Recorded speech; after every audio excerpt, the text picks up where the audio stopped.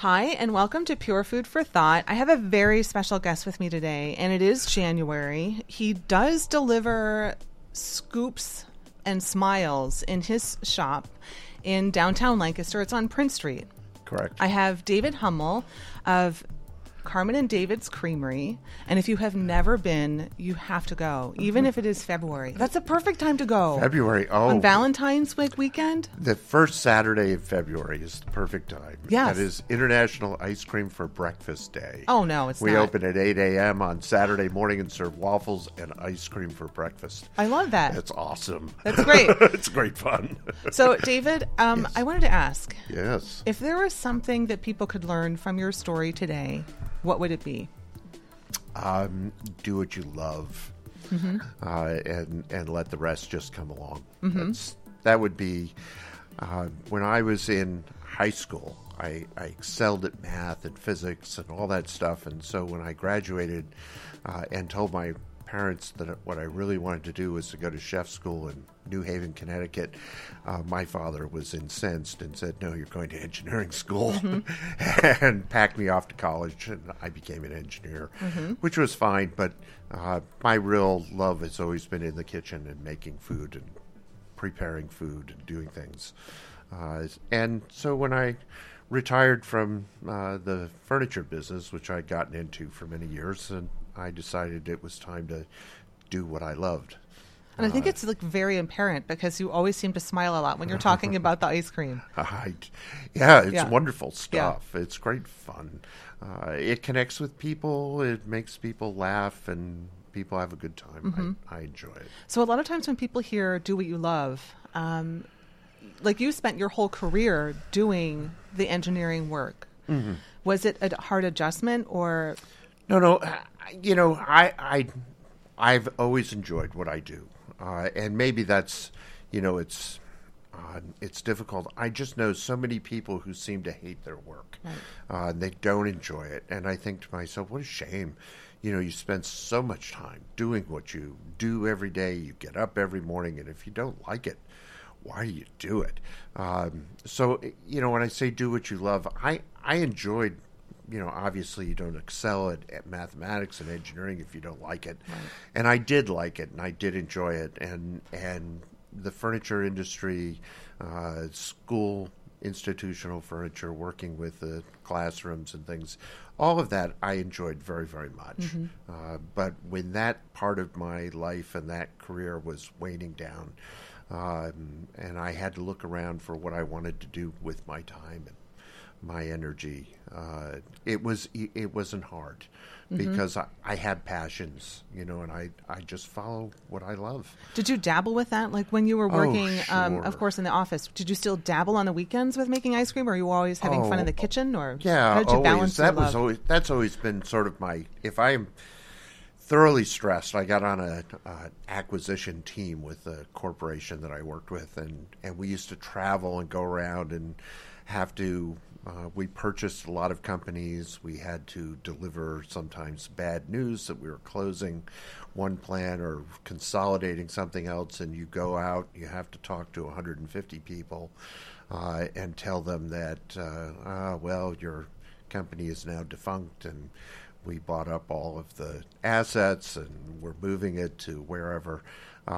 It's very stressful. I hated that part of it, and my stress relief was always to come home, go shopping at market, come back and cook for the entire weekend, and just cook all kinds of stuff, anything I could think of, and I enjoyed it. It was great fun. From savory to sweet. Yeah. Okay. And savory in ice cream is wonderful. Which we're going to have to get to, because I'm curious about the ice cream flavors. And you do competitions and you do different flavors. You rotate them. Sure. But I'm curious to know, when you transition from the corporate, and you're following your passion and you're doing the work with the ice cream, it still can't be rainbows and unicorns and heavenly music playing all the time. It's not perfect, right? Like, what kind of challenges do you face now that you've moved from one career into the next, even though what you're doing now is what you love? Well, there's always challenges. Equipment breaks down, people disappoint, things don't work the way they're supposed to. Somebody doesn't make a delivery on time. There's always that sort of thing happening, no matter what you do. So it's not all happiness, joy, but that's all part of the excitement of working and doing things. What are some of the biggest rewards that you have, I guess? The biggest rewards, I have no problem describing the biggest reward that I have, which is the interaction that I get to have with all of my youngsters, my employees. They're wonderful. And that has always been something that I've enjoyed. I enjoy teaching. I enjoy watching young people excel at what they do and get better and move on to greater and grander things. And even when I was in the manufacturing business, if somebody got an opportunity to go somewhere else and do well, I always made sure we had a big party for them and congratulate them. I had a young lady who worked for me for 6 years in just, manual labor in the plant, but she was working towards her teaching degree. And when she graduated, we threw a big party for her. We were so excited, that I always told people, I said, you can do whatever you want and you can go wherever you decide to go, and I'm here to help you, not to hold you back. I love the youngsters. They're the greatest. I get to work with college students and high school students. I get them out of high school. Usually they stay through college and then they move on to other things. I have a young lady who worked for me who is now a research scientist. I have one of the first young ladies who really worked with us and became sort of the gold standard for employees is now has her master's degree, and she is a counselor in a public school district in central Pennsylvania. Right. It's just wonderful, and she has a husband, and she's starting her own family, and it's really neat to be able to watch and stay in touch with all these people and see what they're doing. That's what it sounds. You could tell. Just to hear the stories. Great. I know them all. Support them all. We keep in touch with everybody.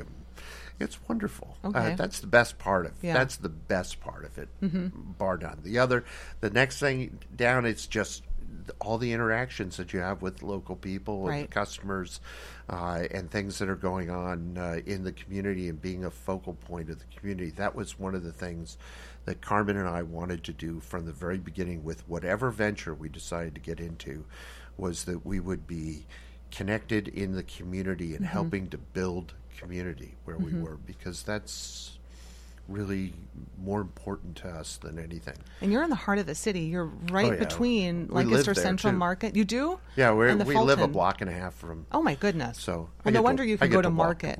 Yeah, well, that's really nice. It's lovely. Yeah. So where do you find the inspiration for all of your flavors, especially if you like to play in the kitchen? Like, you have some of the best ice cream flavors. I have to. Reading, cooking.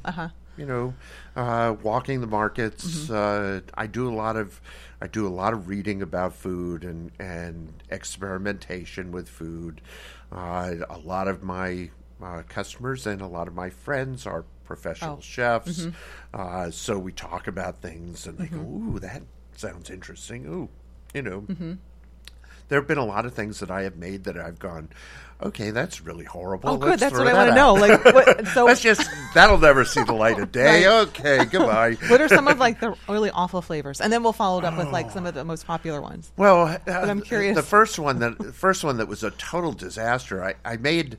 I love tart cherry, so I made this tart cherry sorbet that was really fabulous, and then, for some unknown reason, I just thought I could make this into an ice cream flavor.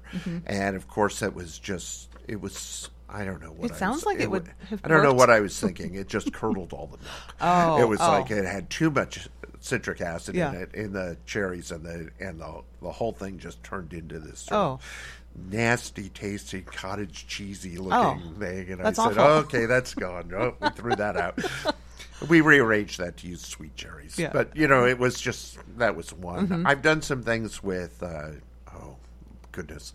I've done some things with some really bizarre flavors. I did a saffron for someone. Oh. Saffron ice cream. It was very interesting. Was it coconut milk based or? No, I don't do anything I don't do anything with the coconut. Okay. I make ice cream. Right. And ice cream has got to have cream. Yes. I'm a little particular about that. It's sort of like, people go, oh, you have to make an almond milk or a coconut milk. And I go, yeah, I can, but they're really kind of yucky. They don't come out very good. So an ice cream purist. Yes, I am. It's just the right thing. Cream and milk and sugar, and they make a nice Now, cream eggs mix. are not necessary for ice cream, right? Not necessary. This is going to settle a huge bet for me. You have no idea. Thank you so much. I didn't prompt you for that answer. No, you did not. Okay, good. Okay. But eggs aren't necessary. That's more of a custard, right? A custard has at least 1.4% egg yolk. Okay. By weight. There's actually... You're so precise. Well, there's actually FDA standards for ice cream and for custard and for sherbet. The reason for that is that back in the 50s, along came this little upstart company called Dairy Queen. They started making ice milk in cones and calling it ice cream. And the dairy industry went, all the ice cream manufacturers, and there were... back in the 50s, you couldn't ship ice cream more than about 35, 40 miles. So there were 275 ice cream manufacturers in Pennsylvania alone. And they, all the little ice cream companies, they have a nice lobby, the dairy lobby, and they raised up their voices in alarm and said, no, we can't allow this. And so they lobbied the FDA to make standards for ice cream, and one of them was that it has to be 10% cream, 20% milk solids, and if you wanted to make custard, it had to have 1.4% egg yolks at least. You couldn't just throw something in there and say, oh, this is custard. No, it's got to be. So yes, I am precise. Eggs are often used in ice cream because they are an excellent emulsifier and stabilizer. The egg yolks act as an emulsifier, the egg whites act as a stabilizer, and it helps keep all the water and the fat separated so that you don't get little fat streaks or ice crystals. But it totally would not have helped that cherry. No, not at all. Okay. No, it's too much citric acid. Too bad. That's just the way it goes. Now, what's one of the most popular flavors that you make, or one of your favorite?